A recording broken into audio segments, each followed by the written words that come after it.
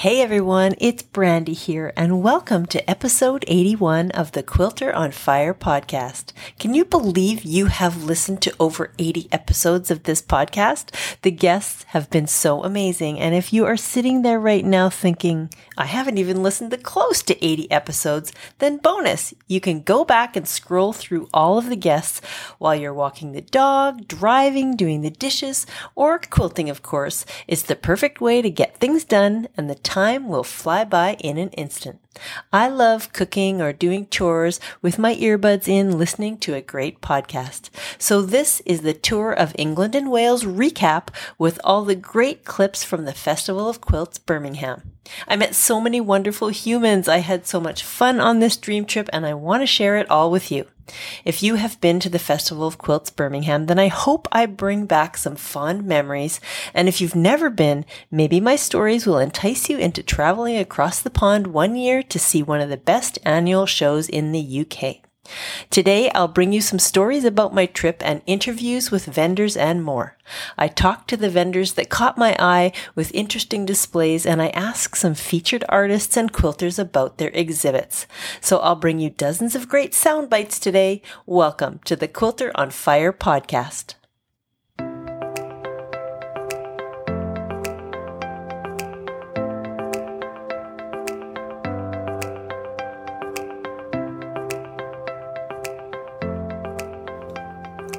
So let me start off by telling you a bit about how I got involved in the Tour of England and Wales and the Festival of Quilts. Opulent Quilt Journeys invited me to be a tour leader because they'd heard I'd done a cruise and other travel in the past, and I jumped the chance. Festival of Quilts has been top of the bucket list for me, so I was a yes immediately. I hadn't been to London in almost 20 years, and there were a bunch of UK designers that I would love to meet, plus the bonus of Wales. It was a dream trip for sure. It was also the perfect opportunity to come up with a podcast full of quilty goodness for you in case you have this trip on your bucket list for next year. Then, as I planned my trip, I happened to be interviewing the fabric designer and quilt maker, Anna Maria Horner. She was a delight to interview and the episode was wonderful. So Free Spirit Fabrics reached out to me to plan some further collaborations, including K Facet. So we started planning. If you've been listening to the last 4 episodes, you can see that project really blossomed into something special with the entire K Facet collective, and I'm so proud to have shared their stories with you. Be sure to go back and listen to the Anna Maria Horner podcast if you've missed it, and all 4 of the K Facet collective podcasts, including Liza Lucy, Philip Jacobs, Brandon Mabley, and of course, K Facet. According to the podcast stats, these episodes have been very well loved. I want to add in a huge thank you here to Opulent Quilt Journeys. The team at Opulent Quilt Journeys works tirelessly to organize every single detail of every tour with the traveler in mind.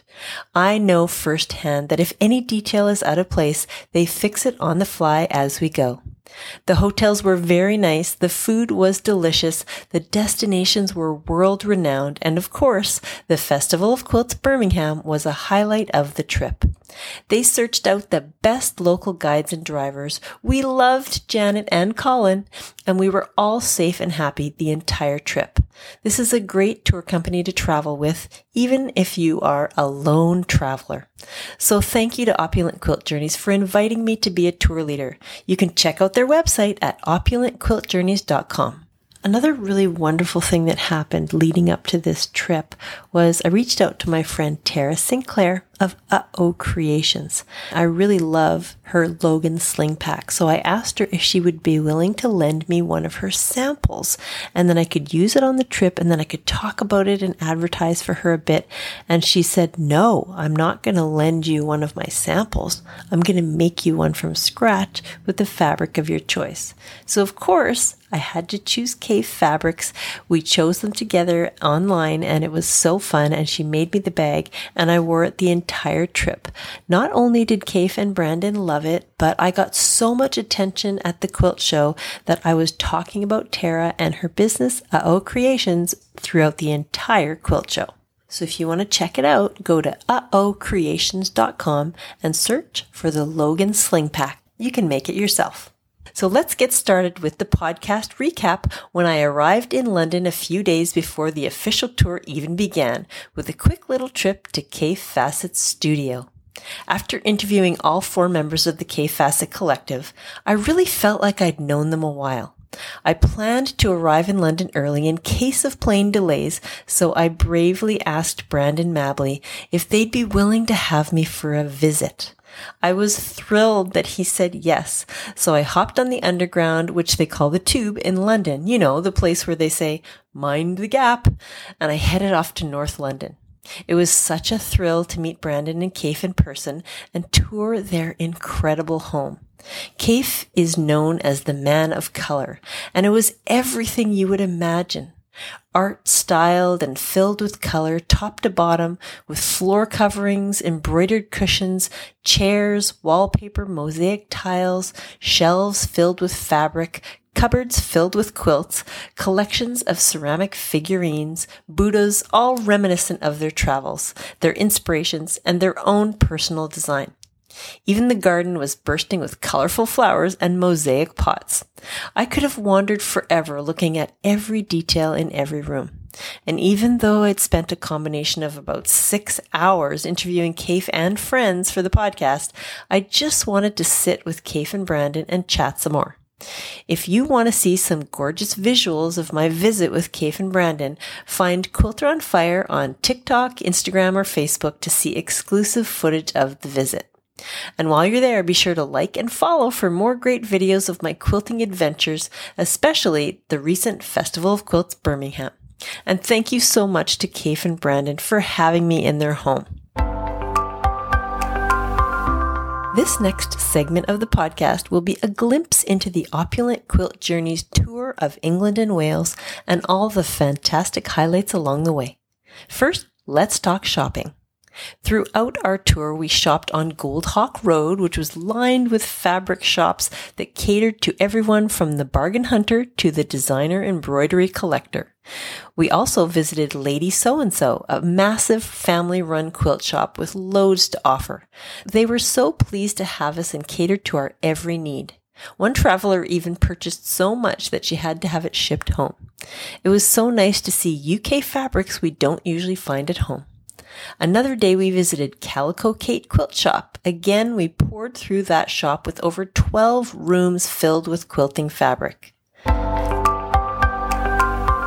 Now to do a quick run through of the tour of England and Wales. Here are some of the highlights. Day 1 was Arrival Day, where we all checked into the first hotel and we met each other at the welcome dinner.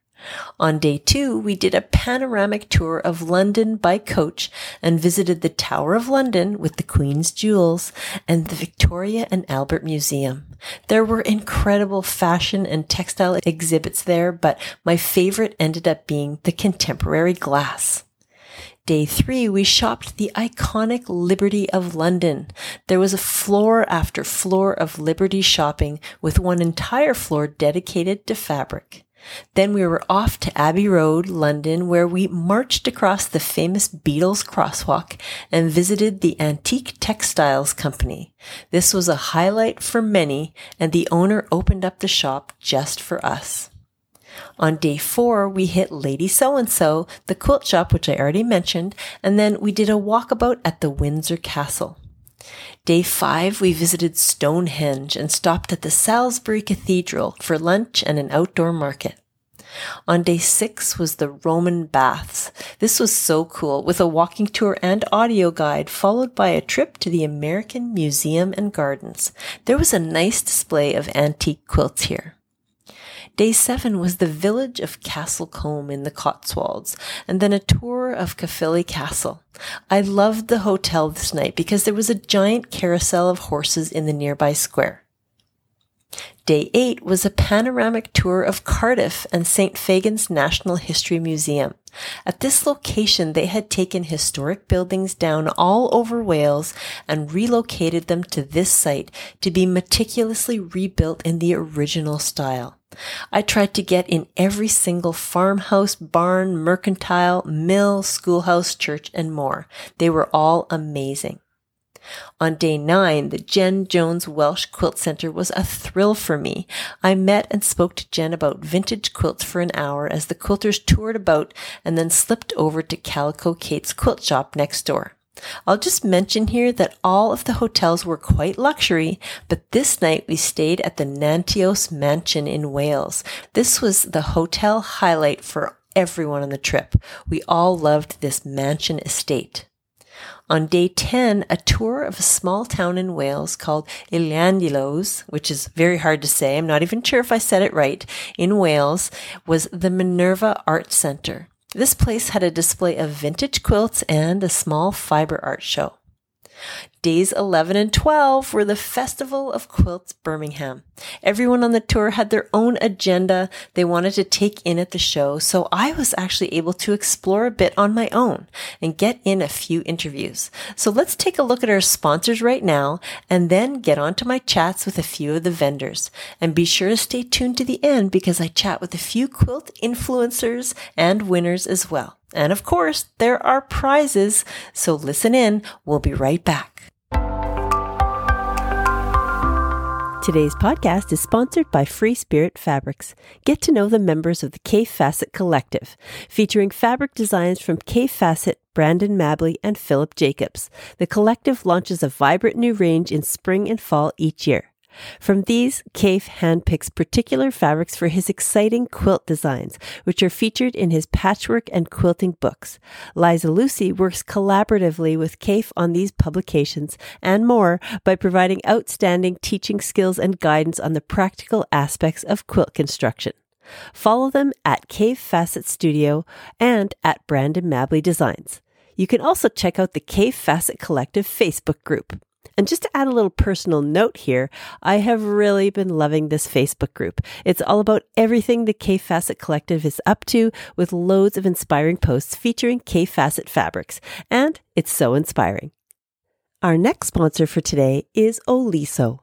The Oliso TG1600 Pro Plus Smart Iron has iTouch technology. Simply touch the handle and the iron lowers, ready to work. Take your hand off and the patented scorch guards lift the iron off the board, preventing scorches, burns, and tipping. It's not only safer, but it also saves time as well as your wrists. A 12-foot swivel cord, 12.7-ounce water tank, and ceramic flow sole plate are just a few of its new features. Pair it with the M2 Pro Mini Project Iron and your pressing needs are complete. Go to oliso.com/collections/smart-irons or follow them at Oliso Home on Instagram. And our next sponsor for today is Aurifil. Aurifil is an accomplished Italian company based in Milan, specializing in the production of 100% cotton threads. The threads have achieved worldwide success thanks to a dedicated tribe of quilters, sewists, embroiderers, and textile artists who herald the thread for its versatility, its strength, and the fact that it produces virtually no lint. Aurifil has been honored to collaborate with the Cave Collective on a series of curated thread sets over the past 3 years, including a range of brilliant and bold colors in both 12-weight and 50-weight. Head to your local quilt shop this fall to grab Cave's brand new set in celebration of his 85th year. And we are back. So let's get into some short and sweet interviews with some of the vendors at Festival of Quilts Birmingham. So I have come across the Aurifil booth. What a great setup you have. It's gorgeous. All kinds of different things on display this year, different kinds of thread. So what is your name and what are you featuring here today? My name is Jenny Smith and we've worked with Aurifil at the Festival of Quilts for a good few years now. We always love to champion our British designers, particularly at this show and the new collections they've got out. So we've got some interesting boxes. We've got a nice mixed weight box from Nicholas Ball that he's been using for his trapunto and his temperature quilts. So that's got 12 weight thread which you can use by hand. It's more like a pearl cotton really, but you can also, it comes on a spool so you can put it on the machine with a lighter weight thread in the bobbin, and then you can do lots of creating interesting stitches. Sarah Hibbert too, we've got her new collection to go with her book all about turning paper collages into quilts. She's very experimental with her quilts, works by hands and machines, so again she's She's got mixed weight threads and lots of different exciting things. Karen Lewis has got a new box. Jo Avery with her gorgeous hoops and temperature quilts and things. So Jo works with a 12 weight thread. It's the only non-cotton one that we do, and it's called Aurifil Lana, and it's got 50% merino wool. So it's got this kind of lovely soft texture, and Jo does all amazing like French knots and satin stitching, and again her miniature temperature panels with that. So we're always here to just help support the designers who are using our threads and the artisans, lots of Aurifil artisans. That's a nationwide programme. They've been coming by as well, sharing their ideas and what they're doing. So it's about celebrating them and then just educating people, because I think lots of people, they start quilting and they get their head round all the lingo for fabrics and pre-cuts and what are jelly rolls and back quarters and what quilt pattern should I make, and maybe thread doesn't always actually, it's not the first thing that springs to their mind. And then as people learn and grow as quilters, they get really interested in how they can piece better, how they can get more accurate seams. Why do you use cotton threads? What are the creative possibilities? And I think our job creating a booth like this is just to get people excited and inspired and try and help them kind of demystify what it's all about. Yeah, and I love how Aurifil features so many different designers. But you and Kay also have something special in this booth. So tell us about your book. Well, Kay and I together worked on a book called Quilting with Liberty Fabrics, which was published in 2020 with Lucky Spool. So it was a transatlantic collaboration with those guys, the publisher, with us and with Liberty of London, the iconic haberdashery, which was founded in 1875. And this is the first official quilt book that they've ever produced. So kind of 145 years in the making. And I studied art history and Italian at university, so worked with Liberty, collected it since I was about 8 years old, so nearly 40 years I've been loving Liberty fabrics. And the idea for the book came about because I decided I'd like to tell the history of the company through the medium of quilts. So there's a quilt project for every decade of Liberty's history, so there's 15 projects, and either the fabrics that we used or how the design was informed and came together is based on the history. We worked with the archivist at Liberty. They've got 50,000 prints in their archive. We worked with the design studio there and created the book. So last year at Festival of Quilts we had a gallery with all the projects, and this year there's some in the exhibition that people have made from owning the book. Liberty have got a booth here as well showing off their new quilting cottons, and in the Aurifil booth we've got a beautiful quilt that we've reimagined from the book in some more recent Liberty fabrics and some thread collections. So if you're using Liberty fabrics, especially the Tana lawn, it's very like the Aurifil, it's long staple cotton, processed. It's 50 weight thread is really beautiful with Tana lawn. So we did a thread collection that went with the book when that came out, and just showing people the possibilities. And also the Aurifil's best-selling colour ever is 2600, and it's a mid-grey. And if you're piecing with multicoloured fabrics, multicoloured patterns, which a lot of Liberty is, those kind of florals and things like that, a mid-grey is the colour that disappears the most when you're piecing and quilting. So we keep sending everyone to go and buy one of those. And this book is gorgeous. It comes in a box, and where can they go online to order it? Well, Quilt Folk magazine in the US champion the book. We do some work with them, so they always have it online. And in Canada it's in lots of shops, and it is online as well. So another thing I wanted to mention, I just want to add in a little note here, that if you're in Canada and you're listening to this and you want to get some Liberty fabrics, Blue Barn Quilts with Linda Timms is an amazing place to go. You can go online and find it there. And if people want to order thread online. For the designer collections and everything now, Aurifil actually from the US are shipping direct to consumer as well. But also, go to your local quilt shop. They, if they don't have Aurifil, ask them to bring it in. Exactly. Most of them do. It's an easy job for us. We're not Aurifil staff, but we run this booth. And people just always come and tell us that using the thread has kind of changed their, it's a game changer, I think, for people when they put it in their machines and have fun playing with it. So it's a lovely job to have to do. Can you tell us what your Instagram handles are so that people can find you? Yes, I'm at Jenny Smith Sews, and it's Jenny with an I, and Kay is at KN Walsh. She's a bit shyer on Instagram, but if you follow me, and then you'll generally see what we're up to as well. Great. Well, thank you so much for sharing bits of your story. This is a lovely booth. Okay, thank you.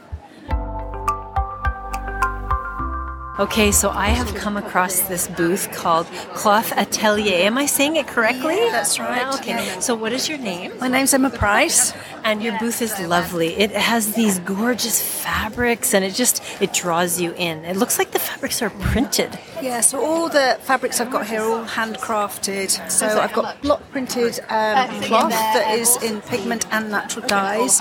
And then I've got a beautiful selection of hand wovens that's normally hand spun as well. So the people we work with I've known for a long time, and I go out to India. I've lived in India for a long time. So this is my passion, this is my love, so it's brought to you with love. Well, the fabrics are beautiful, and so I want to talk a little bit about your tagline, respectful textiles. Yeah, so I buy from people that I know treat their staff well, and most of them I have actually been out and spent a lot of time with them. So we picked up during COVID a couple of other people, but we've got a company called Women Weave that we buy off, and they literally support women in India to weave, because they normally have the peripheral jobs and don't get paid directly. So everything about it I have to buy it from my heart, from people that I trust and love. Yeah. Oh, what a wonderful story. Well, your stand is just beautiful. I love it. I love the story behind it. Can you tell us if someone isn't able to come to the Festival of Quilts Birmingham, where can they find you online? So we're at clothatelier.com, so it's very easy. Yeah. Okay, and I'll just spell that out. So Cloth Atelier is ATELIER.com. Okay. Yes, so we're on Instagram and Oh, wonderful. Well, thank you for sharing a little bit of your story. Thank you for coming. Yeah, brilliant. Okay, so what is your name and what's the name of your booth? So my name is Leah Higgins. I'm a textile artist based in Manchester in the UK, and my booth is called Urban Studio North. Well, the quilts in this booth are just gorgeous. They're like multiple prints, and well, you can tell us all about it, but what are you featuring here today? So I am actually demonstrating, I know you can't see it, but I'm demonstrating a process called breakdown printing. It is the thing I love more than anything. It's the thing I use in my own art. It is a screen printing technique where we're using water-based Procyon dyes to print fabric that is organic. It's just something you can't create any other way. Yeah, and so it looks like you're doing multiple colors and mixing things together. Absolutely. Multiple colours on the screen, and then the colours will blend as you print. You can use different ways of making a screen to give you lots of different types of mark. Sometimes you work to give you clearly defined shapes. Other times you can work just to give you literally textural marks.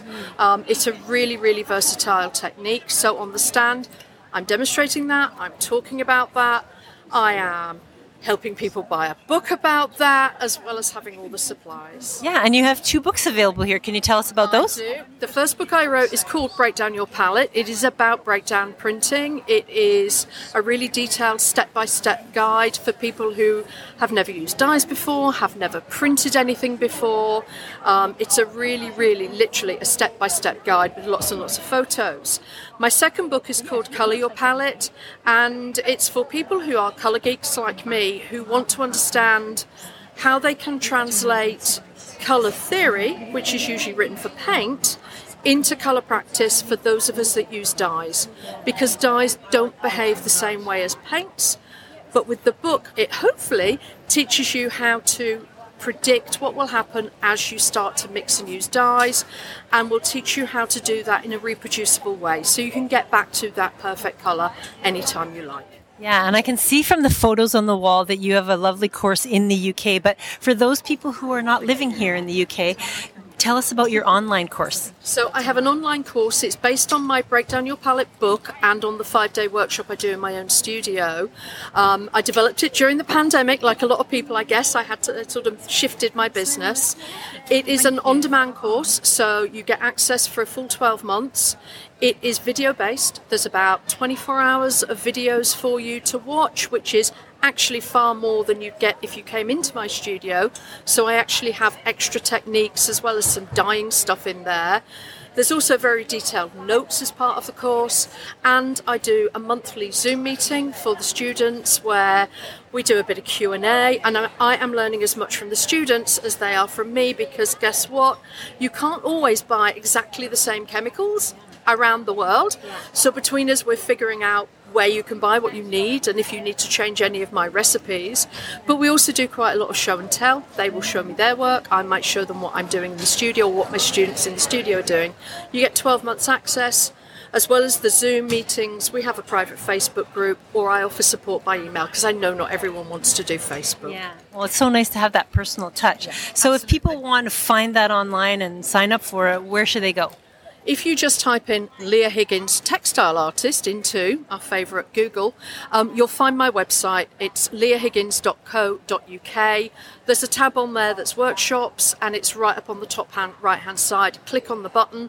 There is a sample lesson where you can actually, it's, 5 or 6 minutes. You can just watch my teaching style, if you like. Yeah. And then you can sign up online, and like I said, 12 months access to everything that's in the course. Yeah, well, it's nice to see that tidbit before you purchase. Absolutely. Well, thank you so much for sharing a bit of your story today. I really appreciate it. Well, thank you. It's nice to meet you. Okay, so I am here in the Bernina Long Arm booth. This is a dream of mine to have one of these one day. But I'm here with Lindsay Upton, who is a Bernina ambassador. So can you tell me a little bit about what you do as a Bernina ambassador? Mostly, it's showing people how to get the most out of their machines. And I do a lot of teaching in person and on Zoom, which is cool. And in the booth here, we have got 5 different machines, from the smallest sit-down machine, where you move the fabric yourself, right up to the automated version, which is all programmable and precise, but you can do ruler work, pantograph work, freehand work. The possibilities are pretty endless, actually. Yeah, they look really good. The displays are wonderful, and people are just crowding around the booth, excited to try these out. So when people come up, they actually get to try their hand at doing them. Oh, of course. We encourage people to have a go themselves and write their name, do a little bit of doodling, because if you can use a pen, you can use a quilt machine. Yeah. So can you tell us a little bit more about what you teach personally? Do you start with beginners, or what do you teach? Oh, I teach all sorts of things. I can teach patchwork, but quilting's my passion. So I'll teach free motion quilting, ruler quilting. I do prefer to stand up because that is more like using a pen on a piece of paper. Yeah. So if people are interested in learning from you, do you have a website or where they can go online? I do. It's called The Quilt Quine. So www.thequiltquine. It's a Scottish word for a girl. And can you spell that? Quine. Oh, okay, great. Because I do quite often do these silly little Instagram news flashes. So you can look out for me on Instagram too. Yeah, where can they find you on Instagram? I think it's just The Quilt Quine. Okay, there you go. Well, thank you so much for sharing a bit of your story today. Oh, it's been great fun, thank you. And it's lovely to be back at Festival of Quilts and seeing it buzz again. Okay, so we are at the Festival of Quilts in Birmingham, and I've come across this gorgeous stand of fabric, and I want to know more about it. So what is your name, and what's the name of your booth? So my name is Priya, and my booth is called Mia Kora, which means 100 gold coins. It's a mix of Swahili and Maori. And we are designers and artists, and we put all our designs onto fabrics. So they're digitally printed. Tell me a bit about that. Yeah, so they're digitally printed in India. So we've got a range of colors that we can use. There's no limitations. We can play about with different textures on it, and it's just a bit of fun. It's art on fabric. Yeah. And are you excited about, bringing across something new this year at the show? Yes, we are. We've been coming here as sort of visitors for the past 10 years, but we've never actually had a stall. And we wholesale predominantly worldwide, and we thought we'd give this a chance and see what the response is. Yeah, tell us where you're from then. So I'm originally from Kenya, but I live here, so I'm British, Kenyan, Indian. And so all our designs are influenced by our heritage, so Indian culture, African culture, European culture, and we kind of tend to get inspired by what we see around us, what we believe in, and just generally have fun with that. Yeah, and when I stopped by your stand, I actually stopped. It's breathtaking, the beautiful fabrics. So can you tell me, if people are not at this show in the UK right now, where can they find you online? So you can find us on miacora.com, and you will see all our other artwork on there. So we started off with scarves and shawls, putting all our artwork onto that. And then we just started with digital printing and putting it onto fabrics.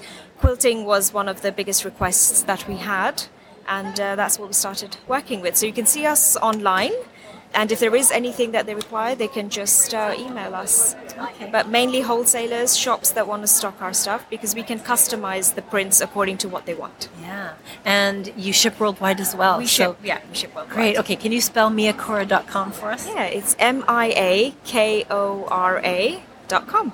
Great. Well, thank you so much for sharing a bit of your story. Thank you so much. I'm glad you loved it. Okay, I have come across this booth full of wool felting. And what is your name, and what's the name of your booth? I'm Nadia Ryan, and the name of my booth is Nadia Ryan Design. Can you tell us a little bit about what you're featuring today? So I'm featuring lots of things, but probably the one most important is I do online courses. So for the people who can do it, it's pre-recorded course broken down into the lessons. You can do it whenever you have time. You can do a little bit today, a little bit tomorrow. The beauty of online courses. So you can do it in the comfort of your home. The best place to do felting, if you've never done before wet felting, is probably at the kitchen. The kitchen worktop is a beautiful height, good for your back. Yeah. But if you cannot stand for a long time, sit down and enjoy it. In fact, a lot of things what you can do later while sitting. For example, if you're making flowers, you can watch TV, or if you have long meetings and you like to doodle, instead of doodling, you might do some felting. It's very relaxing, very calming and enjoyable. Yeah, and the result is beautiful. Everything in this stand is gorgeous. Can you tell us a little bit about your jewelry? Yes, obviously, I love jewelry. Let's start with that. So I never can pass by a stand, and it is dangerous to have next door a stand of jewelry. But as a felt maker, I love everything which is tactile. Yeah. And once I was thinking, why not? So to have a warm. So normally stones are quite cold. Yeah. But my stones are not cold. They are soft. You can feel them. And I know that some people who I work with people from cancer survivors. Mm-hmm. So their comments were that they keep touching them, and when they feel a little bit anxious or something, so that helps them to relax. I have earrings, so sometimes I just go to my ear and feel it. Obviously, everything what I do is very tactile, different feeling. So when it is scarf, we are using super fine merino wool because it goes to your skin. Yeah. When it is an upper clothes, sometimes I use more rougher stuff like Wensleydale, but always very tactile. So I hope you would like it. Yeah, well, everything is wonderful here. I'm very intrigued by the jewelry. It actually looks like it could be metalwork or glasswork, but when you get up close, you see the texture of the felt, and it's just gorgeous. So where are you from in the world, and where do you live now? I'm based in Leicestershire, near Loughborough. Okay. And originally I'm Russian-German from Kazakhstan. I was born and grew up in the Soviet Union. Then it became an independent Kazakhstan. That I call my homeland because that's all I knew. Then in 2002 we moved to Germany, and in 2005 I came here because my degree wasn't acknowledged. I went back to the university, and Loughborough University became my second base. So yes, Loughborough is now area of Loughborough is my home. Well, your work is just gorgeous. Can you tell us, if someone is listening right now, where can they go online to find you? If you go to, if you're interested in the courses, you go to the platform www.nadia, which is Nadia, Ryan, REIN, design.com. Great. And you can also find me on Instagram. It's at Nadia Ryan Design, and Facebook at Nadia Ryan Design. Oh, Well, wonderful. Well, thank you for sharing a little bit of your story. Thank you very much. Thanks for having me. Okay, so we are here at the Festival of Quilts in Birmingham. So what is your name and what's the name of your booth? My name's Katrina, and my designs are with a company called Rondine, so it's our company, and it's all about free stitching and using different textures of thread just to get lovely little designs. And so are you the designer of all these wonderful... I'm the designer, and we've been going quite well, really. We've been about 30 years of stitching, and it's just great to see people enjoy a craft and actually have a go. And that's the idea of having a go and then learning a few stitches and creating a masterpiece. And one of the really nice features of your booth is you actually have a sit-down table where visitors can come and actually do some... You're teaching, aren't you? It's like I call it a make and take, but the idea is just to try if you've never done it before. Just come and have a go, sit down, have a chat. It's quite a social thing, and really embroidery. You just can drift away into it and really enjoy it. And so, if there are people listening to my podcast right now who are not at the UK show in Birmingham, where can they find you online?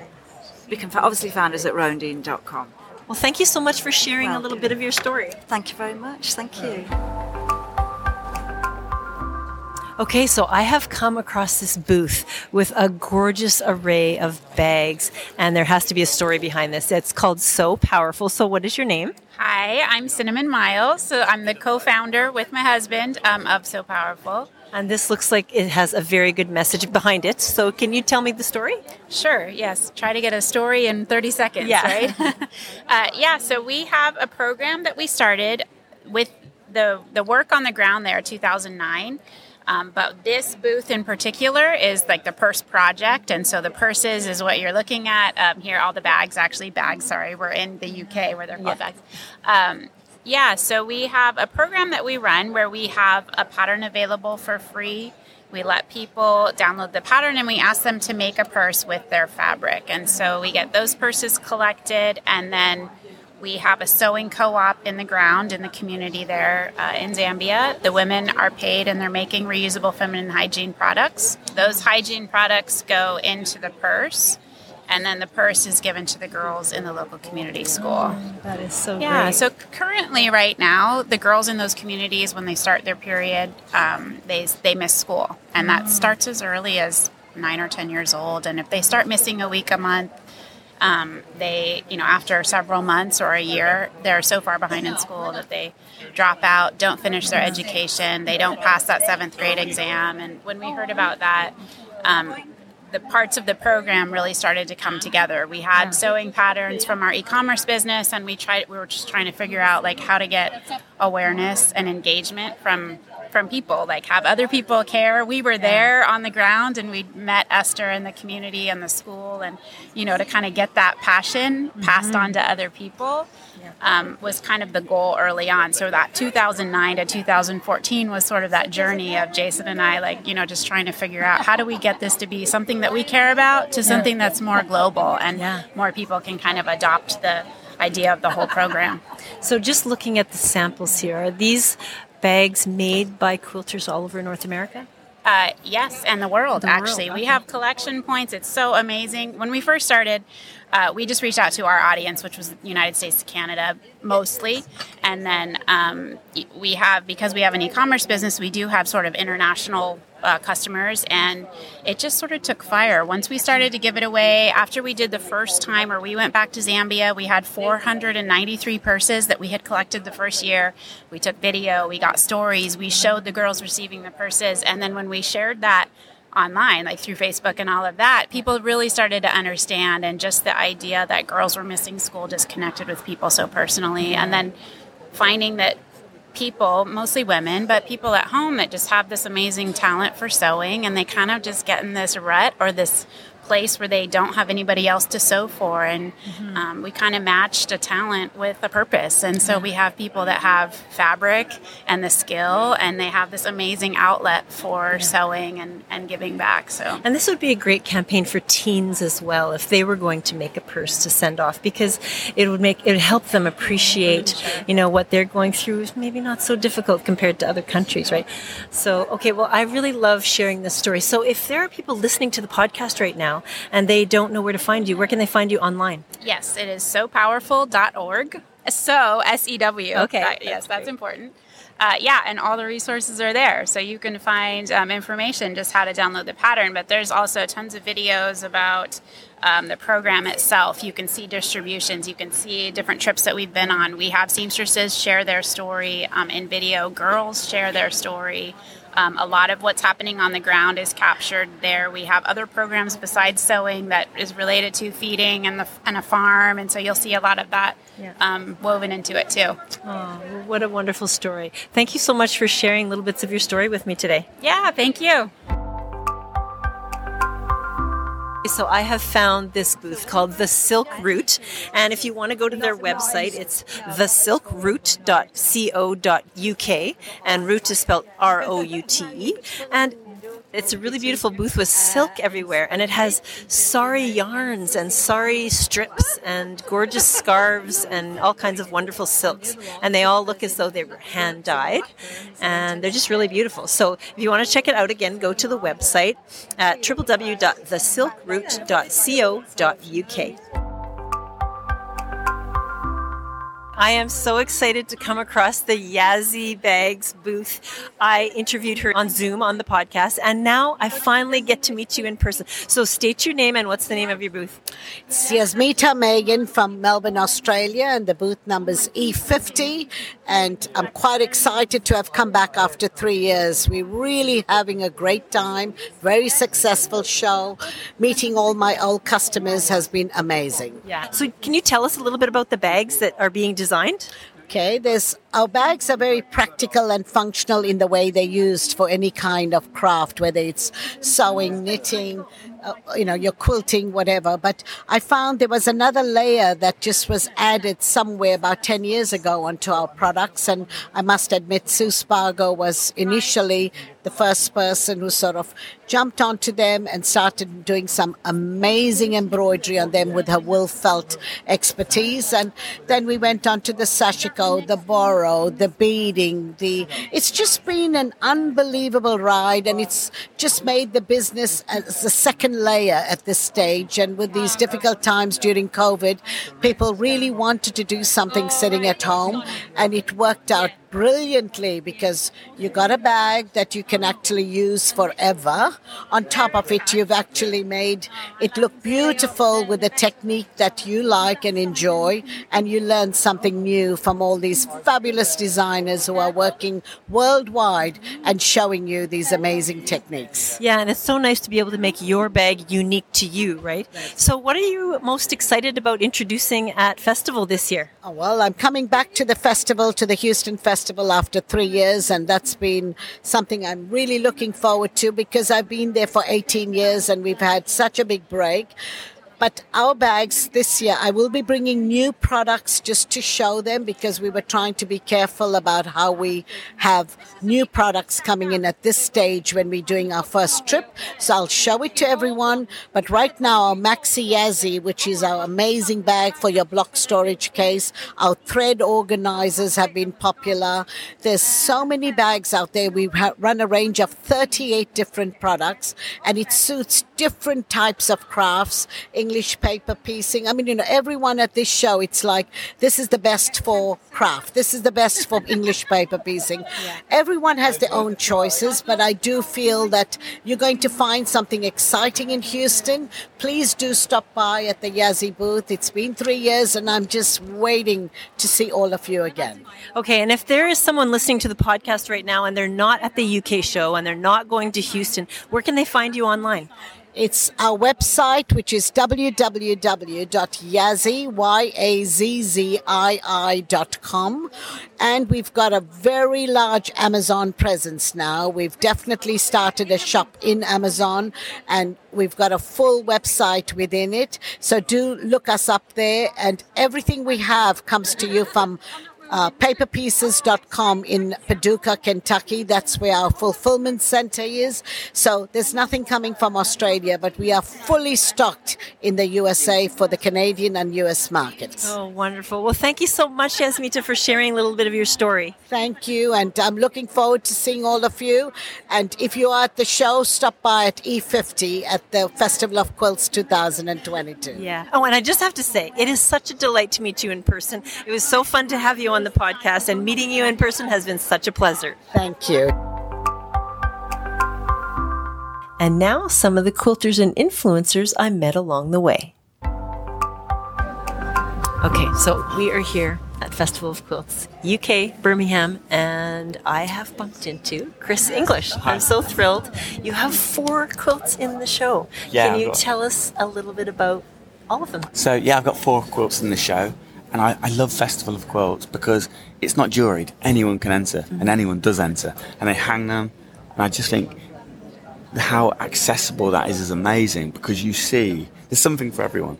And you see a really wide range of quilts. And I've got 4 in, but mine are all interchangeable amongst the categories, because I don't pay too much heed to the definitions, because I'm not here to try and win. Yeah. I just want my quilts in the show. Yeah, and they all have incredible messages. So, well, they've got some very firm political sentiments in them, because I was, over the last 2 years of lockdown and COVID, I just think I just don't think our politicians have been in it for the people. I think they've been in it for themselves.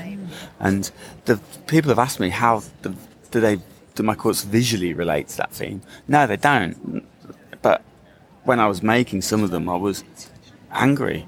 Yeah. And so the titles are an expression of that. Mm-hmm. So they don't, there's not an obvious visual connection, but I wanted that message out there, and I wanted people to know, even though it's only a few people that might see them, I wanted people to know how I felt. Yeah. So let's talk about the Boris quilt. Yeah. You can say the title. So it's called Fuck Off Boris. Yeah. And thankfully he has. Yeah. Or he's about to. It came true. Yeah, it came true. I wish it had come true sooner. Yeah. But, I think people eventually woke up to what an idiot he is. But the quilt is, it's made of several different pieces of quilt samples and stuff that I've joined together. And my process is to make these samples, and then maybe they'll turn into a full quilt, or maybe there'll be samples that I then join together. And it's kind of quilt as you go method. And then I'll put a backing on and I'll quilt into it again. So, all the layers are connected. So it's, by definition, it is absolutely a quilt. Yeah. And it looks like it has machine and hand stitching. Yeah, I love mixing in machine quilting and then hand stitching over the top, just to create some contrast. I think contrast is super important. So the giant 8-ball, that, the background is a beautiful vintage stroke antique quilt that I found at the flea market. Yeah. And I overlaid and appliqued on the 8-ball, because I love the contrast of the graphic 8-ball versus the amazing background. And it was going to get thrown away, that quilt. It was going to end up in, bins. It was really important to me to rescue it. Yeah. And I do like to rescue quilts. So the vintage quilt was going to get thrown away. Yeah, it was going to get thrown away. So for me, and so I don't know who made it. It was probably made maybe over 100 years ago. Yeah. But hopefully the person, wherever they are now, spiritually or physically, will be pleased that it's in a show and it's a quilt that gets used. Yeah, absolutely. So it's had its life extended, hopefully. Yeah, and there's 2 more quilts I haven't seen yet. I can't wait to see them, but tell me what they're about. But they're similar, actually. So there's one is called, so the 8-ball has the message on it, never trust a Tory. Okay. Again, another political theme. Yeah. And then there's a couple more. The art quilt uses some fabric that I screen printed, so we can talk about that. And Muhammad Ali is my favourite boxer, and there's a famous picture of him stood above Sonny Liston shouting at him to get up and fight. And so I've got another quilt which is called Get Up and Fight Sucker, because that's what he's shouting at him. Yeah. But I had some of the fabric left over, and I've incorporated that in this one. And then the other one is very similar to the Fuck Off Boris one, and it's called Johnson out now. So okay. a slightly politer, version, but yeah. And there's something interesting on the Boris quilt. Actually, can you tell us about the buttons? Oh, the badges, yeah. So yes. Oh, badges. So, you call them badges. Called badges, yeah. But they're like pin badges or buttons. I found a load at the flea market, and they were like of causes that are still relevant today. So they're about banning nuclear missiles, Save the Whale, about CND. So things that I think are super important. So I just pinned them on. And I've got a Canada one on there as well now, which is amazing. So I think for me it's just about expressing my kind of thoughts and feelings about things. And, it's fine to pin a badge on, it's fine. Yeah. And the quilts, all my quilts are in use. They all get used. So that's come off the bed, more or less, to come here. Oh, well, it has been such a delight to bump into you. Thank you for sharing bits of your story with me. No problem. I'm here in the stand of Linda and Laura Kempshaw. Now, these are people that I have been following for decades. I'm so excited to see their work. I'm not kidding. That doesn't make you old. That makes us well invested. I don't know. But I'm so excited. I didn't find you yesterday, and I was a little bit miserable last night in my hotel. But today I have found your stand, and I'm just poring over the art. So, first of all, can you just tell me what you have on display today? So we've got a selection of small works. So often, we're known as quilt makers and we make sometimes big pieces of work, but today we've brought a selection of smaller pieces so we can show some variety. So mainly what we're looking at are small hangings, panels with lots of stitch, because we're here to support Madeira Threads. We're one of their ambassadors, and we're launching a new thread. But our quilts always use loads of stitch in lots of layers. So machine quilting, digital stitch and hand stitch as well. So the pieces that we've bought are hopefully to illustrate all those processes used in combination. Yeah, and can you tell me a little bit about Madeira Thread? So why that choice for you? Well, the new thread is a special one. First thread that is made of lyocell, which is much more environmentally friendly than some other threads. It's made from trees, from wood pulp. In a much more sustainable, environmentally friendly way. So we're really excited to use that. So that is kind of why we're here, helping to showcase that new thread, but also our own work as well. Yeah. And one thing over the years that I've loved about your work is the way you kind of capture inspiration in the world. So I've seen you do a lot of sketchbooks and things like that. So when you see something out in the world, how do you capture that to keep and then bring into your art? Oh, that's a big question for a one-sentence answer. No, it doesn't have to be one sentence. I think what you see here is the tip of the iceberg. If you imagine that that's the full stop at the end of the sentence. Yeah. And all of the work that precedes it is actually the bit that we really love the most, which is all of the sketchbook work, the researching, the drawing and the painting, and all of the other techniques that we do. And then sometimes we make a quilt. And it really is the kind of appendix to everything else that we love to do. And when I come in a booth like this, I'm a fiber artist, and everyone who listens knows that. I just want to, set up shop here and stay here for the whole quilt show and just pour through every little bit. So can you tell us a little bit about your online offerings that anyone in the world can take? Yes, so we've always taught workshops, and in the beginning they would be in person, but then we switched to teaching online, and we do that all the time now. So we do video classes. So they're run through our website, and they are sometimes short workshops or sometimes more extended courses. So we have quite a wide offering, and you can see the work. So we use a lot of different techniques. So we cover classes for the art and design side of things, so all of the sketchbooks, mono printing, all of that kind of thing that we love, but then also the textile side of things, so the freehand quilting, fabric dyeing, fabric printing, all of those sorts of things as well. So we try to bring it together, because I think sometimes for a lot of people there's a disconnect between those two things. So they do something in their sketchbook which they love, and then they don't quite know what to do with it. They want to make something, a quilt, but they don't quite know how to get what they've achieved on the paper, on the page, into fabric. So that's one of our key things that we like to teach, is how to translate those ideas. And often there's no translation required. You can just do it on fabric just the same as you did it on paper, and we try to open that door and let people see that. And that's really one of our real things that we love to show. Yeah, sometimes it just takes a moment for you to realize you have permission. Just go ahead and do it, right? Absolutely. And so many of the techniques that we do cross over from paper and painting into quilts, and the materials as well. I mean, obviously stitch is the exception. That's the difference. So we don't often use stitch in our paintings or sketchbooks, but sometimes we do. So that's where this is a little bit different here with the work that we're showing, because it is a real focus on the stitch. Yeah, and another thing that I really love is that you'll take a theme or a feature and you'll do it over and over and over again in different ways, like we see over here. So can you talk about these figures a little bit? They may not look like it, but they're a self-portrait. So they are, they've got a proper title, which is This Is Me, but in my kind of brain, my working title in the studio, I just call them the silhouette heads. So they are very, very simplified heads. And the concept behind it was that you have this public persona, and it's weird being at the show because people come up to us and they feel like they really know us through the website and through the videos, and they say, I look at you everywhere, I watch your videos, I get your email newsletter, you don't know me, but I feel like I know you. Yeah. And that is a bit weird. And I feel like these people, they think they know me, and I kind of think I'm actually quite private, and I don't realise that people think they know me. Yeah.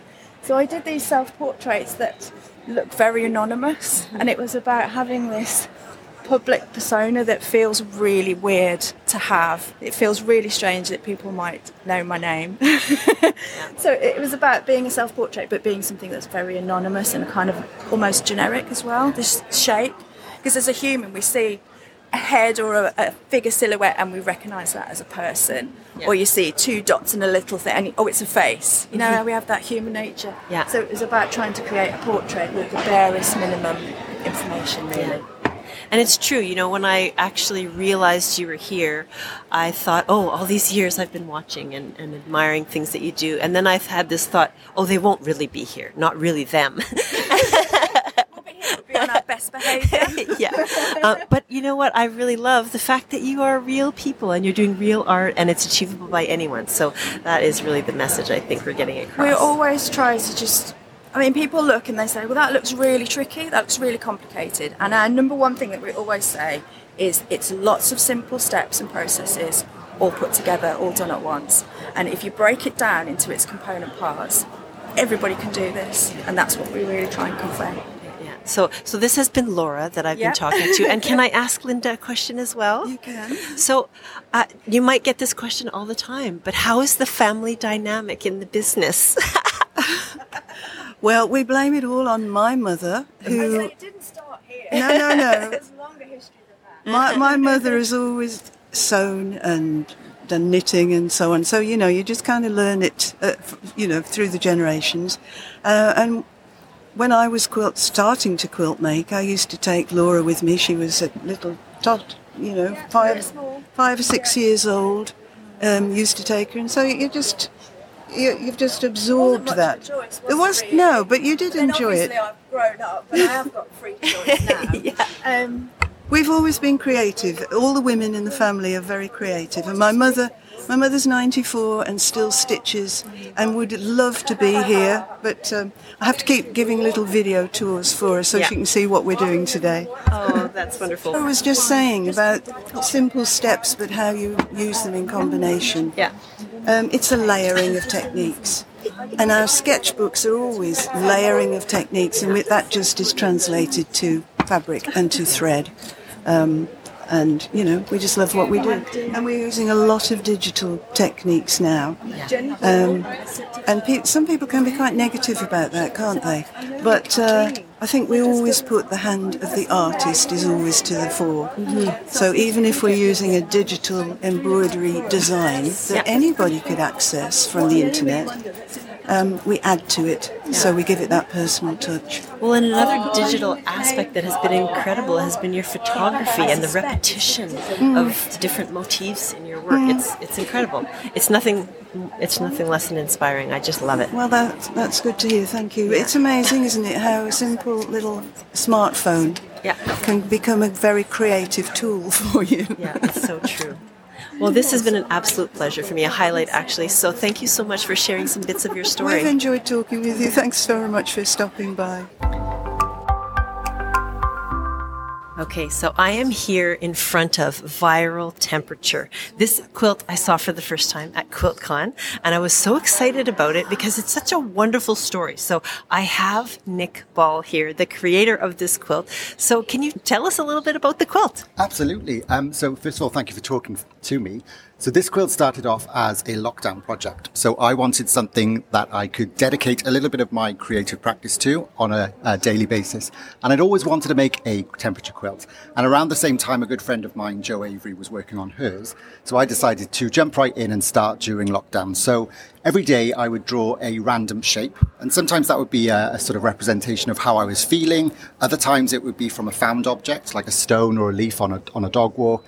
And other days it was more shapes of significance, so initials of family members and friends, a Christmas tree shape for the 25th of December. And what I would then do is stitch down these shapes onto a linen and then use an old stuffed trapunto method to slit the back, use some fibre filling in there, stitch it closed, and then sew them all together. And it just created a really tactile visual record of that time. And can you tell us a little bit about the temperature part? So I see the multiple colors. So how did you choose the colors? So first of all, I kind of did a bit of research as to sort of the temperature range that we would expect in Cardiff, where I live, and pulled fabrics from my stash that represented that wide range of cold through to hot. And assigned one temperature to one fabric.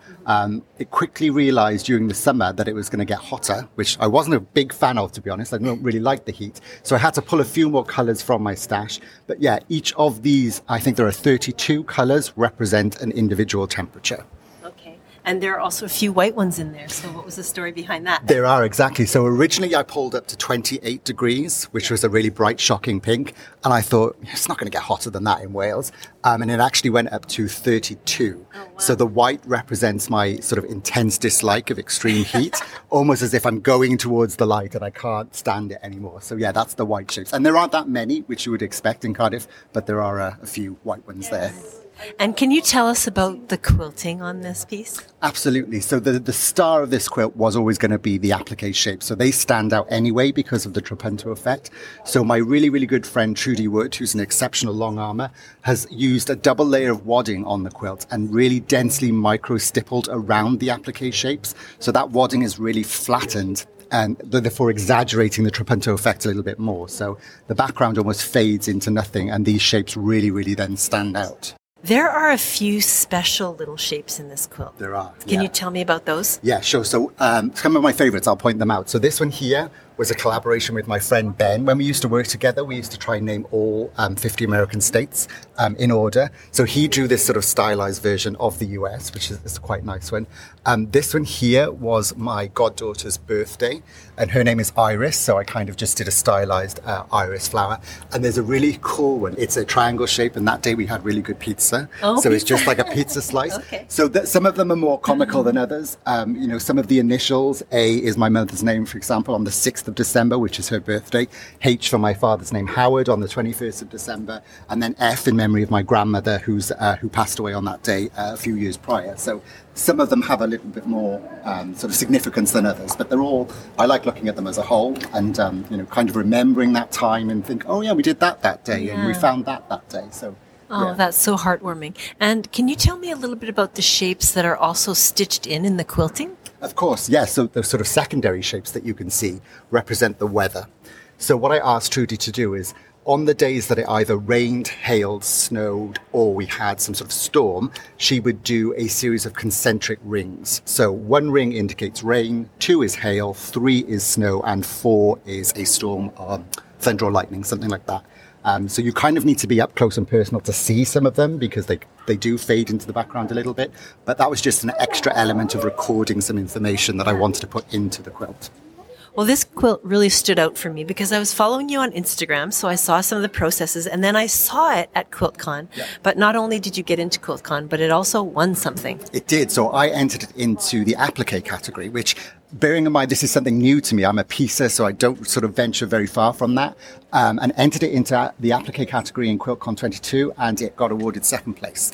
So I was absolutely chuffed, and this quilt has kind of grown and taken on a life of its own from very humble beginnings almost as just a way to keep me sane during lockdown and be a record of Cardiff's temperature. Yeah. It now means so much more, which is always fun. Well, it's been an absolute delight to see this quilt. And so, but I want to talk about one more thing. Mm-hmm. Can you tell me a little bit about your book?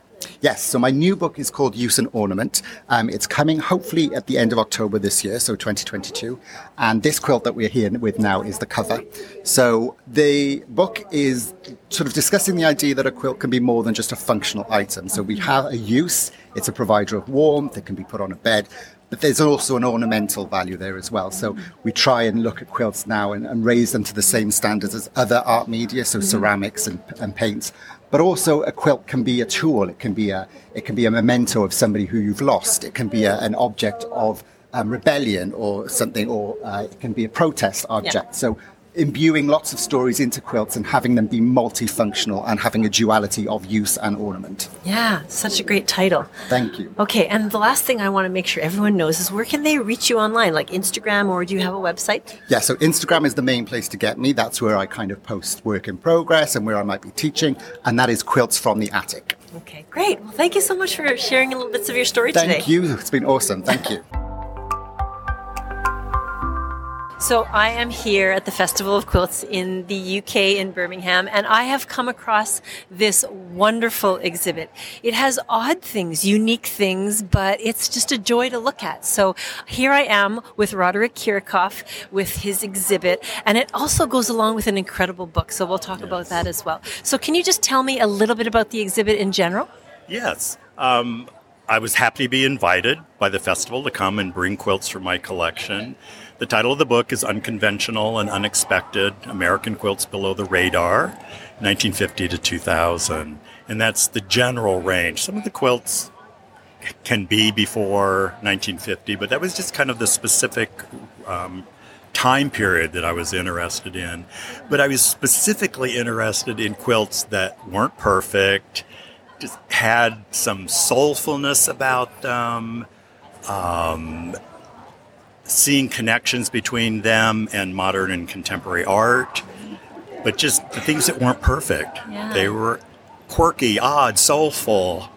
I spoke at a quilt guild in San Francisco, and just before I was talking, a woman came up to me and said, "Oh, you're the one that loves the ugly quilts." Oh. And I just kind of like, she said, "Oh, no. Yeah. I love the ugly quilts. Yeah. I mean that in a very nice way." So you said that story for a long time, but... Yeah. Yeah. Well, and it's so nice that you're bringing these unique stories to light because we're able to read about them, and especially in the book. So can you tell us about the book and how there's stories involved? Well, yes. A lot of the quilts were by what we previously called anonymous makers or unknown makers, a new term that's emerged. Artist or maker previously named, because they did have a name when they were making this, but it's been lost. Yeah. So the other terms, even though I like anonymous, but the other terms can kind of diminish, or unknown maker. It just sounds a little... So previously named, it's another reason that current makers should be putting labels on their quilts with their name and when it was made, so we don't have a lot of guesswork. Others fortunate to have a name, or it may have come with a name, but I've had to do genealogy or census investigation to see if I can actually find that person who did live in that area. Yeah. Sometimes I have been able to, others not. But it's been exciting when I have actually been able to find, oh, yes, that maker, here's that maker in the census records and for a number of generations. Yeah. And I never want to make up stories. If there's not information about the quilt, I like to look at it and study it and just start asking myself questions. Mm-hmm. why did she do this? Why did she piece it this way? Or why did she put those colors there? Why? Just the whys. And I find that's kind of sufficient to me to just wonder about her, but not like, oh, she must have done this, she must have done that, and this is what she was thinking. I don't know. No one can make that or say those kinds of things when we don't know. We didn't talk to that. Yeah, there's no need to make assumptions. Right, it's nice to just wonder. Yeah, and I do like putting it out to people. It's like, I've been curious about this, or why did she... One of the things has been a blank block. When she's done a repeated pattern, and then she's left one block blank. It's just... I think it's a wonderful mystery, and I've had a number of quilts that have that happening. So that's just one of the intriguing things, questions that I like to propose. Well, it's been fascinating, and it's been a buzz around here because you're here and because you have such a wonderful display. And so I'm wondering if you'd be so kind if we could just take a moment to talk about two different quilts. So this quilt in front of us, what's the name of this quilt? It's called Ghost Bunnies. It's made by a quilt artist from Indiana. His name's Philip Campbell. It was part of a series that he did that he called Security Blankets. I saw it. I had been following him on Instagram, and then he posted the Ghost Bunnies on Instagram. My husband and I have always said the first thing that you say at the beginning of a new month is rabbit, rabbit, for good luck. He learned it from his mother, who learned it in boarding school. She taught it to her children, and it's such a lovely tradition. And learned that it probably has British origins. There have been articles, sometimes of just one rabbit. I also met somebody recently that their family did rabbit, rabbit, rabbit. We both were born in the year of the rabbit, so there's been an affinity to rabbits, but it's just such a wonderful tradition to think about that on the first day of every month, to just say that phrase. So here are two rabbits in the sheer fabric that make them look ghost-like, but I just said, is that quilt for sale? And if I could afford it, which I could, I'd like to buy it. So all of my quilts, with the exception of a few, are vintage. They're not full antique. They're not 100 years old. But I have been admiring contemporary work and have been acquiring a few. I don't want to all of a sudden have another huge big collection, but I like supporting artists. Another thing that I've done is help to get them placed in museums. Point them out to curators, or in some cases help participate in the purchase for the museum, because then more people can enjoy it. I don't have to have stuff, but the back of it, the binding, as you see, is faux fur, faux bunny fur. It's not real. And he used a pink unicorn fabric for the backing. So great. It's wonderful. And so, speaking of contemporary, let's talk about the Zach Foster quilt around the corner. So let's walk over here. And so this is one of your newer ones that you've collected? Again, yes. I had originally bought the top. I had about 100 tops total, because unfinished tops that, as I've said many times, they felt like orphans to me. Why didn't they get made? And or if they have an interesting pattern or a lot of fabric or just colorful, playful, I started collecting them thinking, well, I'll do something with them someday. But I had so many, and they were kind of feeling oppressive, like I'm not going to have time to do anything. So the idea came to me, why don't I give them away to quilt makers or artists who want them? I'm not forcing them. And said to them, you can do whatever you want with them. If you want to just hang it in your studio as inspiration and color, or if you want to cut it up, if you want to finish it as a quilt it. just whatever, but I want you to have it. And everyone, without question, was just like amazed that I was giving them away, excited to have them. And in this case, Zach Foster was one of the quilt makers who I like and his work, and gave it to him. And I don't know how many months, or it may have been a year, that he'd had it. And all of a sudden I see on Instagram, he's posted, I see the quilt top that he has. And then I started seeing letters and then words. And then it ends, the phrase is, and this is why America can't have nice things. And I said, I've never heard that term, but it's intriguing. Ask him about it. I think that was a phrase that had been used in his home. But he said, I don't know how to quilt it. I'm confused or just perplexed on how I'm going to quilt it. So I went back to him and proposed, or with a question of, have you ever thought of tying it? Because in gathering my unconventional, unexpected collection, I came across a lot of tied quilts. And tied quilts that had so many ties on the front, way more than was needed to hold those three, the sandwich together. That was a question that came to me. It was like, why did she do so many? But when they just filled the front of the quilt,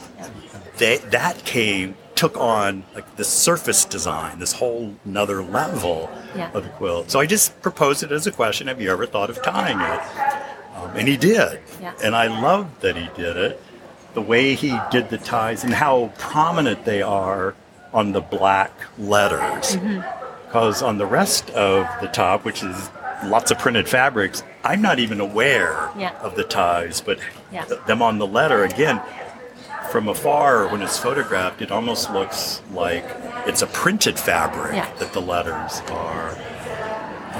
But I went online and just did some research to more about that phrase and learned that it's been a phrase that's kind of gone around the internet. Paula Poundstone is credited with using, so this is why we can't have nice things. Her mother said that when she broke a precious Flintstone jelly jar.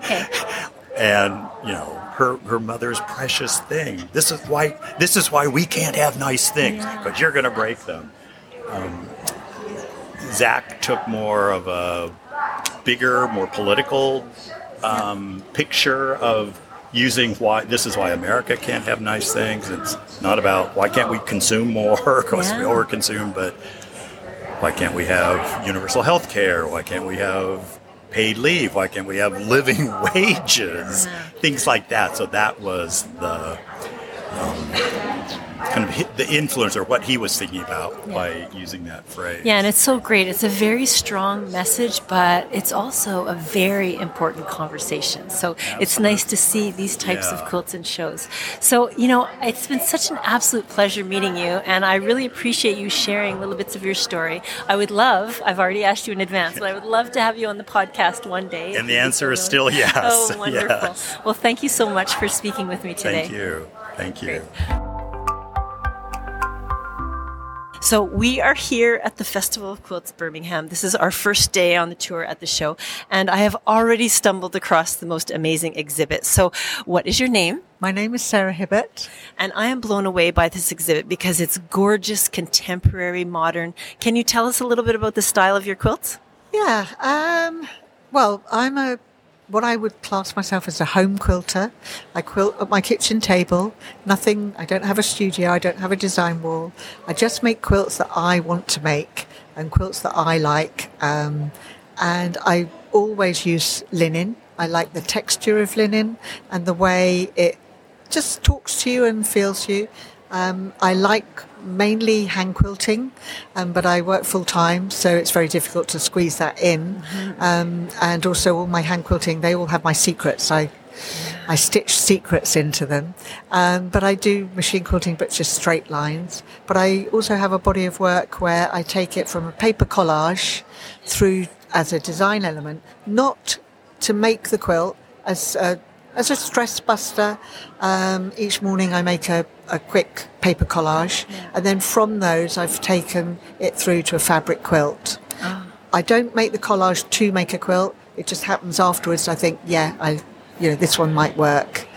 Yeah, and you can see it in the outcome of the quilts. There are some that are pieced and clear on how you would make it, but then there are some that are a collage or almost like an improv, and they're just gorgeous.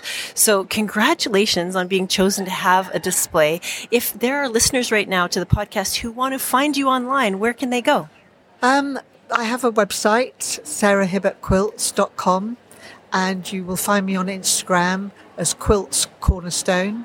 And then my collages are Collages Cornerstone. Wonderful. Thanks for sharing a little bit of your story with me today. Thank you, Brandy. I really appreciate it.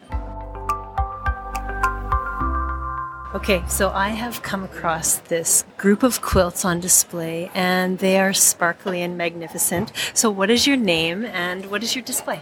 Hello, my name is Vendulka Bate, and I work together with my husband Olivier. And the way we work is the quilts are, lots of them have got mandala designs. So he is the one who designs the mandala on the back of the fabric. Then we choose together the front fabric, make the quilting sandwich, and I'm the one who quilts it from the back. Using the pretty thread in the bobbin, and once it's all quilted, I hand it kind of back to him, and he does the painting. We sometimes do it together, but he's much better in the quilting part of it. So yeah, he does a lot of it.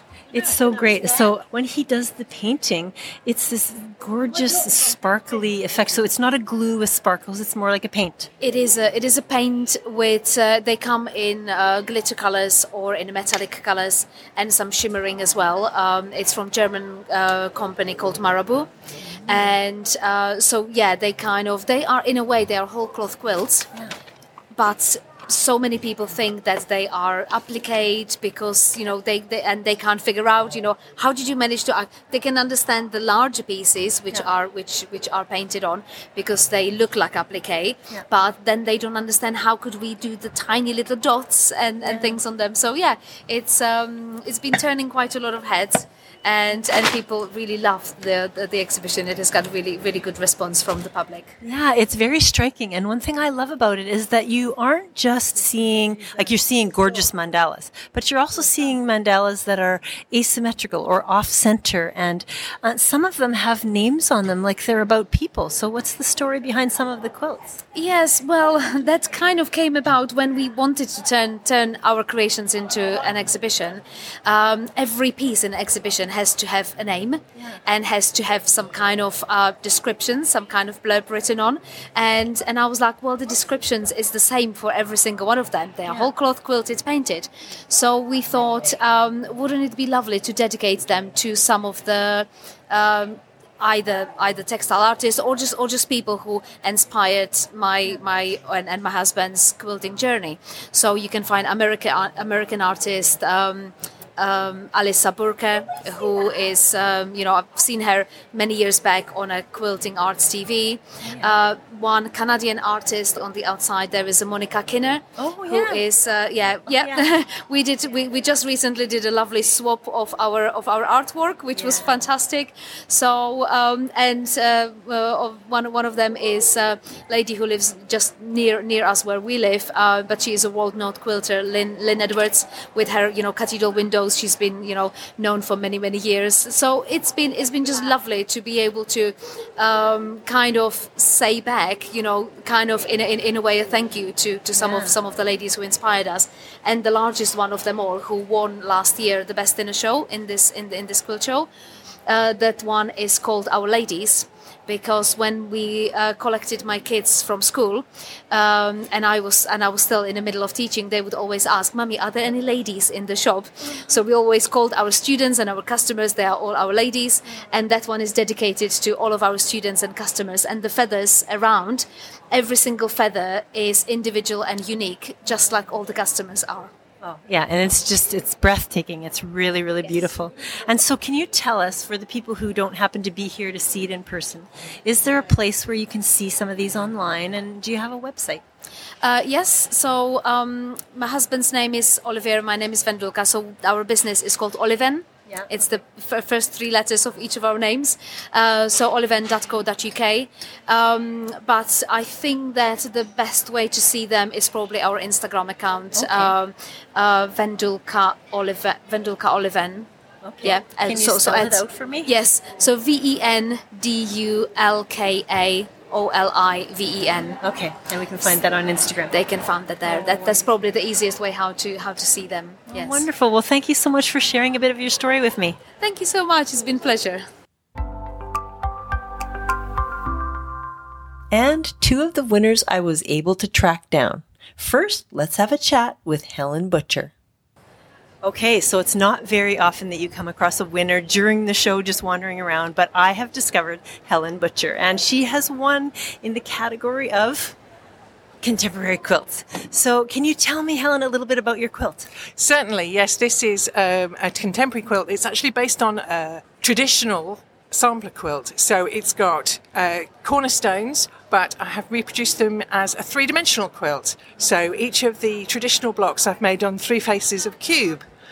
So I've chosen lots and lots of different commercially printed fabrics in three shades of one colour to make the three sides of the cube very three-dimensional and to make it jump out from the background. Yeah, you did an exceptional job of light, medium, and dark to bring out that 3D effect.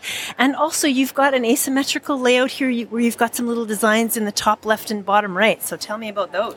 Well, I love to miniaturize everything. I really enjoy miniature piecing. I do a lot of foundation paper piecing, which is how the whole quilt has been made. Yeah. And the little blocks in the corners, they're like a Chinese chop. So they're like a signature at the beginning and the end of a document. Yeah. So they're just tiny, tiny versions of the original traditional blocks. Yeah, and it's matchstick quilted. Can you tell me a little bit about your thread choice? Yes, this is a King Tut thread, and I love variegated threads. It really brings an extra dimension to the background of the quilting. It comes and goes because of the variegation. You don't see it all, so you just get these little tiny pops of colour coming out in the black. So the bright colours of the threads jump out. Yeah, you've done a beautiful job with the gradation of color from top to bottom. And another really little feature that I love is the little flange around the binding. I'm not supposed to touch it, but it's so exciting to see. It really draws all the colors from the inside to the outside. So I just want to say congratulations. Well done. Thank you very much. And it was so nice to meet you. Thanks for sharing your story. Thank you, Brandy. That's lovely. And now here's my chat with Jo Avery. So I am so excited to be talking to Jo Avery. First of all, I didn't know a lot about British quilters, and I was delighted to listen to Sarah Ashford's podcast and hear about all these wonderful quilters. And one of them was Jo Avery. So when I listened to that podcast, I immediately thought, if there's a chance, I want to meet Jo Avery when I'm in the UK. So I did, and I was delighted to find out that she has a quilt in the show, and we'll let her spill the news about how well it did. But first of all, Jo, tell us where you are in the world. Where do you live? Hi, Brandy. Thanks so much for getting in touch and asking me to talk about my quilt. And it was really, really nice to meet you at Festival Quilts. I am just outside Linlithgow, which is a little town that's just outside Edinburgh in Scotland. Linlithgow is like a kind of very historical town where there's a palace where Mary Queen of Scots was born, and they film Outlander around here. Canadians love Outlander, I found. So it's a really nice place to be. And we live on a 7-acre plot, which we've rewilded. And my husband builds little tiny houses, or he used to, for a living, like kind of posh caravans. And he built me one for my studio, which I call the schoolhouse. So I am sitting there at the moment, surrounded by lots of quilting paraphernalia and embroideries and fabric, obviously. So yeah, that's where I am in the world. Oh, that sounds like a dream location. Yeah, no, it is. I'm very lucky to have this all to myself. It's amazing. Oh. Yeah. Okay, so I specifically want to talk about the quilt that you entered into the Festival of Quilts in Birmingham this year. So I see that it was the Quilters Guild Challenge. So what does that actually mean? So the Quilters Guild is really involved with the Festival of Quilts. It's a Quilters Guild of the British Isles, started it's like just over 40 years ago. And they used to just have like a kind of annual exhibition. And then I think the Festival of Quilts started, God, I don't even know how long, at least 15 to 20 years ago, and an events company helps them with it, but they're still very much involved. So this is their challenge. So every year they set a theme, and then it's for Quilters Guild members. You have to be a member of the Quilters Guild to enter it. So it's a way of encouraging people to join, and a way of kind of giving their members something to, a challenge quilt to work towards. So this year the theme was the world we share. I mean, they're quite loose terms. Lots of things could fit into that, which is great. So this quilt, Intertwined, is actually made up of tons of class samples that I was making over the years for a class I do called Improv Flowers. The starting point to that class was actually a workshop I did back in 2015, first QuiltCon I ever went to. I did a workshop with Anna Maria Horner, which is probably one of the happiest days of my life. Okay, it was like total fangirl to Anna Maria Horner, who's amazing. Yeah. This is like the first time I'd gone to QuiltCon, and it was about 3 quilters from the UK had gone. So it was like a big deal anyway. Anna Maria Horner was doing this class on broderie purse and improv flowers to create a big florally thing. Well, I wasn't kind of so interested in the broderie pursing, but I've always done improv, so I just loved this kind of freedom to create some stuff. So when I got back, I took some kind of elements. Well, I actually created a sort of mini quilt called Improv Meadow with loads of different examples that I tried in the class and other bits and pieces. And I turned that into an evening class because I had my own studio where I used to teach. With loads of stuff. And then I kind of took just a few little units from that class, sort of 3 different things, maybe 4 and it could be like a half-day class or a full-day class. And I've been teaching it ever since. So probably since about 2016, 2017. And every time I taught class, I would make one of these samples, and they were about a 20-inch square, and it's kind of like 2 square flowers and a kind of an opened out wedge type flower, and then with because I do this thing called tendrils technique, where I do a kind of tendril of applique, which you can do needle turn, or you can also kind of do a turned edge on the machine. So I just kept coming up with these, and they were mounting up, and I had about 16 of them in the end. When I got back from Sweden, I was like, right, I'm going to make the quilt. I've got enough of these, nearly enough, and I'm going to make 1 or 2 more, and I'm going to finish this quilt. So and I thought, this could work really well with this Quilters Guild challenge, because, I talked about how we've rewilded this place, and I'm very keen on living well with nature. And, the whole idea of intertwined was that, our futures are completely intertwined with nature and the planet. There's no future for us without looking after nature and wildlife. So there was a message behind that that's very close to my heart. And I thought that using these improv flower blocks and then intertwining all this extra, I created all these extra tendrils that started on one end and went through, once I put the whole thing together, they kind of like traveled through the quilt. It's quite hard to see how I like quilts that I look at and go, how did they do that? Right. So I always want to make quilts that make other people try and work out how I did it. So I think there's some of those elements in there. So so that was really and I really love the quilt, actually. It's definitely, I like a quilt that's like, basically, I think most people look at that quilt that know me and would go, oh, that's Jo's quilt, because it's very much my style. I love to put in more than one technique. So I'm mixing improv with applique, doing that all the time. I'm very easily bored. So I like a lot of shove it. I'm a very more is more person as well. Shove everything in. All the colours are in there. It wasn't planned. It was something that evolved. So I like that whole organic thing. Every time I had to teach that class, I would just grab my newest fabric, right? So like it wasn't going to go with the next time, but it all goes because it's all fabric I like, so it kind of goes together. So I love it, and there's a really strong element of innovation there, because when you see improv, a lot of times, it kind of can turn out to be quite chunky, but when you add in those tendrils, those they're stems and leaves of the flowers. It just adds this beautiful flowy element. So if you're listening right now to the podcast and you're wondering, what does this quilt look like? You will see it in the Tuesday podcast preview, because I'm interviewing just 2 winners in this show.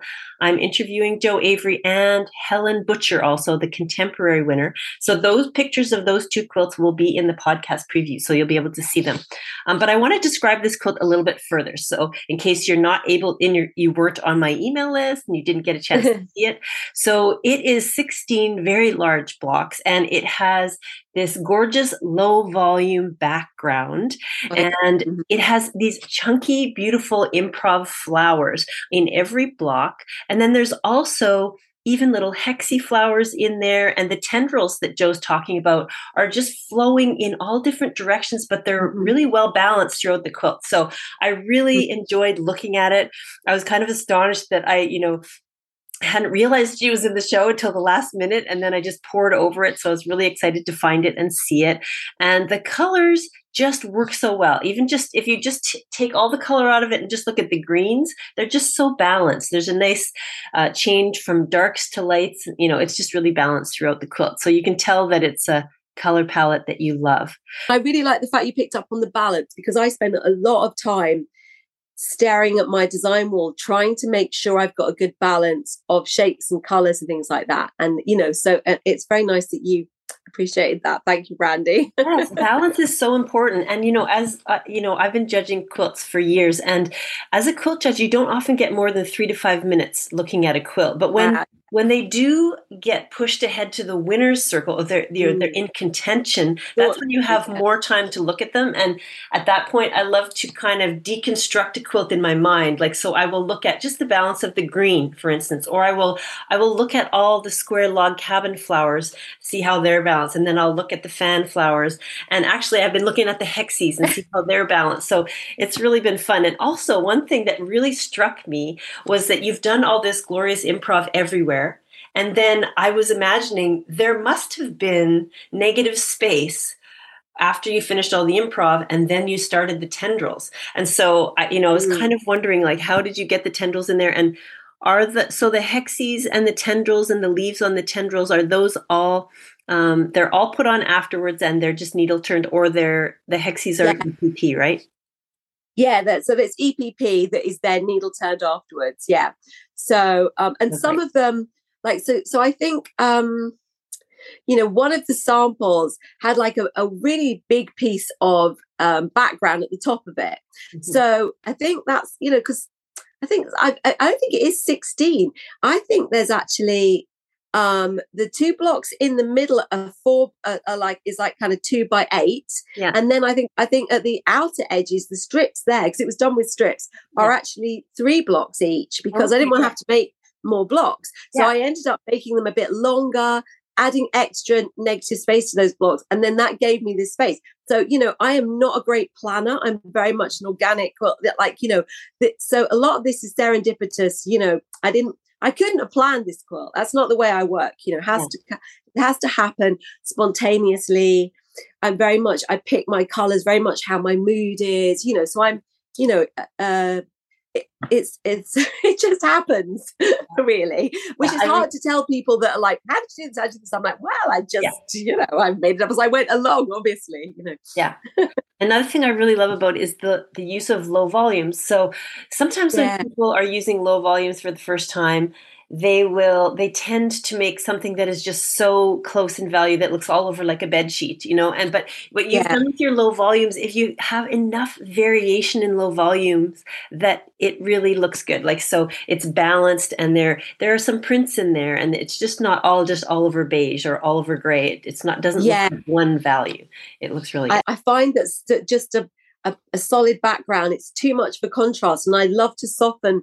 But I do this a lot. For instance, a quilt that I had in the show last year that got a judges award has a grey background, but I couldn't just do it all with the same grey. So I found as many greys as possible, because I'm always doing that. I feel like the low volume is fantastic because it gives you this sort of smudgy background, and then you can put really quite bright colours on top of it. But you don't have that harsh contrast. Again, it was made over many years, this. So I was always buying more fabric, I'm always looking for low volumes. And then I've always got a new low volume to put. I have another quilt that I will hopefully quilt this year, which is all the other class samples from another class I've done, which is called Freehand Curved Landscapes. And again, I've used a variety of backgrounds each time, adding them as I go. And it will, again, give this kind of, not the same as that, but it's fun to do it that way, right? You know what I mean? Yeah, absolutely. So where were you in the world when you found out that you had won a prize? How did they actually, I was out with having dinner with Sarah Ashford, who we've discussed, and a guy called Mark Francis, who was on the Great British Sewing Bee. So, which is our, I know with it, I'm sure you managed to get it over there. Yeah. So I think he was on series 6. Anyway, Sarah's been, we had done the Stitch Festival together, which is this show down in London in March. And I'd had an embroidery exhibition. My Modern Quill embroidery book had just come out. And Sarah had books out. So we'd had the kind of joint exhibition. And she'd got chatting to Mark, who had lost his voice, so he couldn't really chat. It was quite funny. That was really bad timing for him. And so she's become kind of friends with him. And he lives near Festival Quilts in a place called Kenilworth. So she'd arranged it all. She's a great networker. So I just followed her, and we were having a lovely dinner with him. And I went to the toilet, and I saw there was a voicemail message on my phone, and I listened to it, and it said it was Sarah from the Festival Quilts. And I was like, I must be something about my classes, because I'm teaching quite a lot. Maybe there's a problem with one of my classes. So I rang back, and she was like, oh, you won a prize. And I was just like absolutely flabbergasted. I completely forgotten about the fact that this happens. And having never won a prize before, I wasn't really sure what, the drill of it all. And basically they tell you that you've won a prize, but they won't tell you anything else. And they want you to come to the prize winning. Well, the prize winning was between 12:30 and 1:30, and I was teaching class at 1. So I was like, well, I can come, but, you have to give me my prize early. She's like, all right, we're going to have to find out which one it's for, because I'd entered 3 quilts. They couldn't say which category I couldn't say which category. So she rang me again the next morning, and she said, it's the Quilters Guild Challenge, and it's the first one we give, so you can make it. Nice. And then I did actually find out that I'd been placed, where that I got first prize. So I was like, I've got third prize. I mean, like, I would have been happy with that. Delighted. It's so hard to get anywhere with these quilts. There's so much luck involved. And then I saw Nick, you're talking about Nick Ball, and he's on the Benina stand, right? Yeah. So I said to him, Nick, I've won a prize. And he was like, I know. And I was like, oh, how do you know? He goes, do you want to know what it is? And I was like, yes. So it's the first prize. I saw them putting it up, because they have to put it up in the winners gallery, and then they cover it over straight. But he saw them putting it up because he was setting up the show.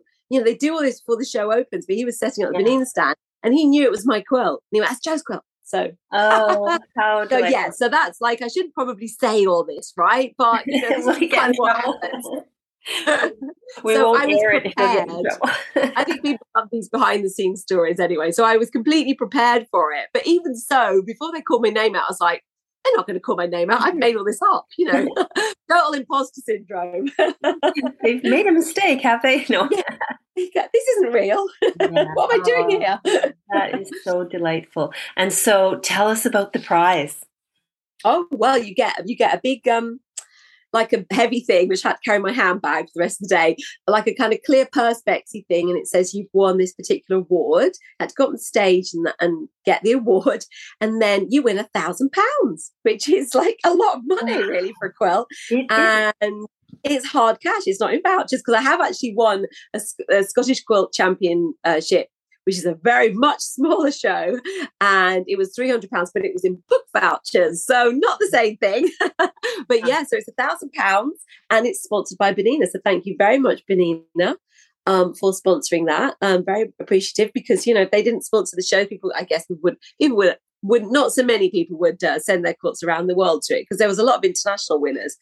And yeah, so I should get that student. I'm like, what am I going to do with that? Because you don't want it just to go to your bank account and pay for groceries, right? So I'm thinking about doing something crazy with it. I'll have to let everybody know. Yeah, I mean, you got to make the most of these things when they happen. It probably never happen again. Because I honestly do think, and I'm not being sort of like falsely humble, but quills it's so subjective. I mean, this from a quilt judge, right? Mm-hmm. It's so subjective. I mean, it was probably just the right category, just the right quilt. and the particular judges really liked that one and it really stood out. I could have put it in another year and got nowhere. So, I know that there's a lot of luck and timing involved in these things. So I'm not like, oh, I'm the best quilter in the world and I'll always win a prize in that one. This totally may be the first and last time this ever happens. And I'm very grateful for the experience. It was very, very fun. Oh, that's so wonderful. And what a generous prize by Bernina, of course. Right. So, so the one thing I was thinking was I've always wanted to see Billy Joel in Madison Square Gardens. Oh, so that would kind of go, I mean, they're obviously it's not just the tickets to that. I had to get to New York and bring something like and convince my husband this is a good idea. So but I'm kind of thinking next year, maybe we could do that. So that's my thoughts at the moment for sort of a crazy kind of like, thing that, I've always wanted to do it. Let's make it happen. Like, life's for living. Oh, yeah, that would be so great. I think I would fly somewhere in the world to see Sarah Millican. She's my favorite comedian. Have you heard of her? She's yeah, no, I know. She's very dirty. Like, I know. She's filthy. My favorite. I love her. I have loved.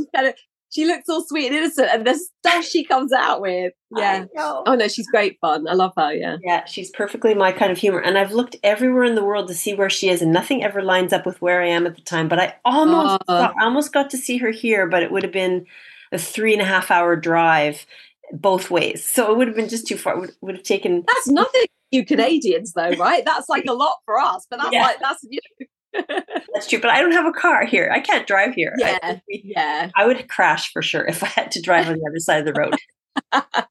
Yeah. But that's so fun. Well, I have to say congratulations. I was so thrilled to come across your quilt and realize that you've won. Can you give us a little snippet about the other 2 quilts that you entered, just to tell us what those were about? Yeah, I actually did well with one of those as well, which in any other year would have been delighted for. So one of them is called Journey to the Center of a Flower. And again, it's from a class sample. So I like using stuff up.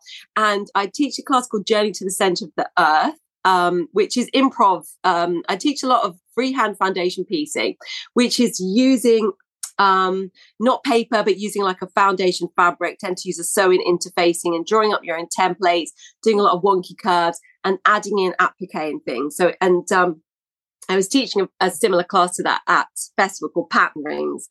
Anyway, so I didn't want to make another Journey to the Center of the Earth, so I made this one called Journey to the Center of a Flower. So it's like a kind of macro thing with like a giant flower and then all the kind of pattern, everything going into the circle center. And that was in the modern category, and that got a judges award and shortlisted. So I'm super happy with that. That's great, isn't it? Yeah. Yeah. So you don't win any money though, but it's the honor.